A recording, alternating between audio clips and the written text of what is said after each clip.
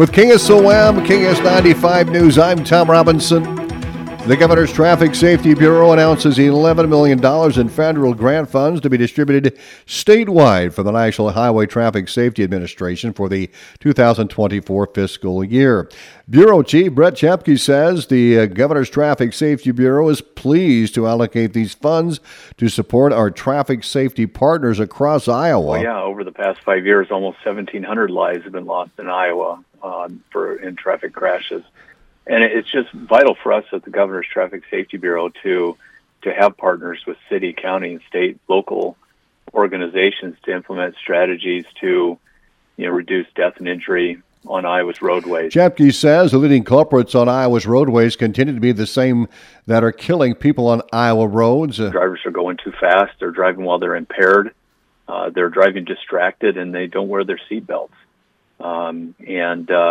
And so we just encourage people to protect themselves and protect their loved ones and be safe out on the roads. That's our mission. That's one life lost is too many, and so we're here to try to reduce that number and get it down as close to zero or to zero if ever possible. Chepke says these funds will increase public awareness, educate, collect data, train, and enforce. The goal is to improve safety for all those sharing the road. The funds will be distributed to law enforcement partners for equipment education and enforcement projects. The Governor Traffic Safety Bureau is also distributing funds to support non-law enforcement traffic safety initiatives. New partnerships include the Iowa Bicycle Coalition, Mothers Against Drunk Driving, the Iowa Restaurant Association, and Lutheran Services in Iowa. LSI will use the Governor Traffic Safety Bureau funds to help educate, build confidence, and promote safe driving habits among refugees. Every year, traffic safety advocates, law enforcement, and other state agencies across Iowa seek funding through grant applications offered by the GTSB. Applicants who meet the required data-driven criteria and highway safety standards are awarded grant funds to support the GTSB's mission to reduce death and injury on Iowa's roadways. The Iowa Turkey Federation says the recent bird flu outbreaks will not affect buying a turkey for Thanksgiving.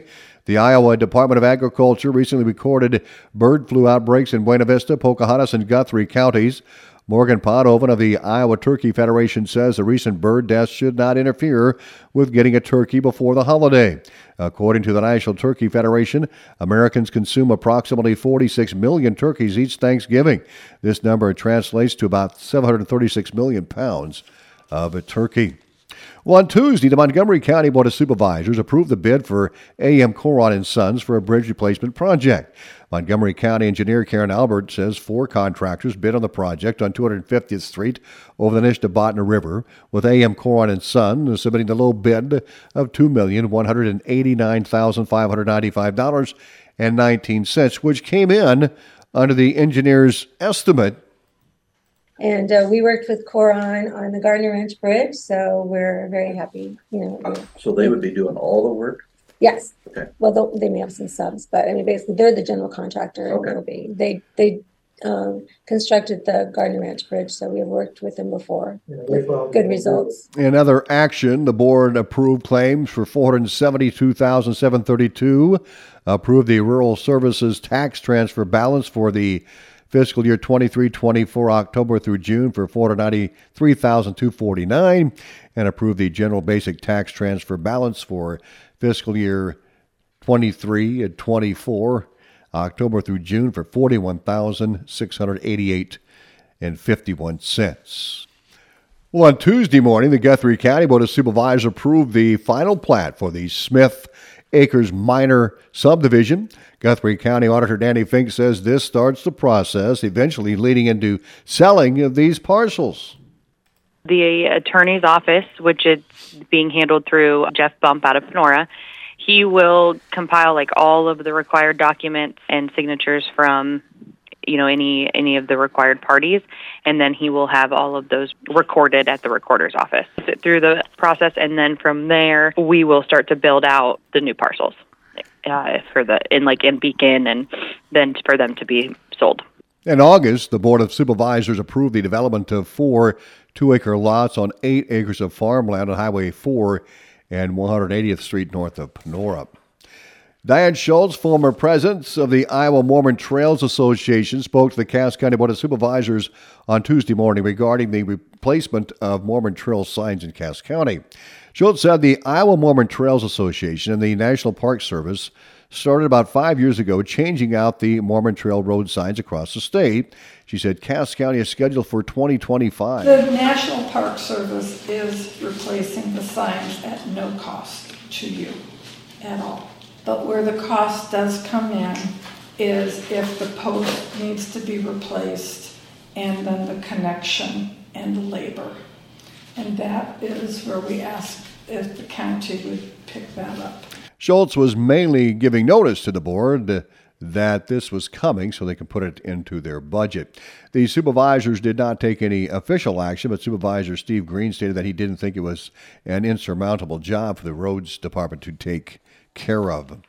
Cass County Library Association presented their annual report and request for funding for the Board of Supervisors yesterday. Sarah Young said the Cass County libraries strive to keep each of their libraries' county funding comparable with the average funding of other similar-sized libraries across the state of Iowa. In 2019, they set a 5-year plan to get their libraries at or above the statewide average. As of fiscal year 22, which is the most recent year available for our statewide comparison, Atlantic is still below our average by $9,000. In order to continue to pursue this goal, we are asking for the following increases. Atlantic, $5,000. Anita, $2,500. Griswold, $2,500. Cumberland, Lewis, and Messina, all $1,000, all in increases. Now, Young noted that the library directors came up with a new fundraising effort to offset the monthly sponsorships for the Dolly Parton Imagination Library, and they held their first pizza puzzle and pub night in April. Each team of 4 had to drink 12 beverages, eat 1 large pizza, and complete a 300-piece puzzle. We received lots of compliments and great feedback, so we decided to hold this fundraiser twice a year. Our initial kickoff event, we raised approximately $1,400. Those fundraisers and monthly sponsorships from local businesses and organizations are allowed our libraries to offer free books to children ages 0 to 5 who live here in Cass County. The second Pizza, Puzzles, and Pub Night was held this past Saturday. In order to accommodate more teams this time around, they held the event twice that day. Atlantic Library Director Michelle Anderson said they haven't gotten all of their expenses turned in yet, but they're looking at around $2,500 raised. The Cass County Board of Supervisors took the request for funding under consideration. More news on the website at westerniowatoday.com. ABC News is next.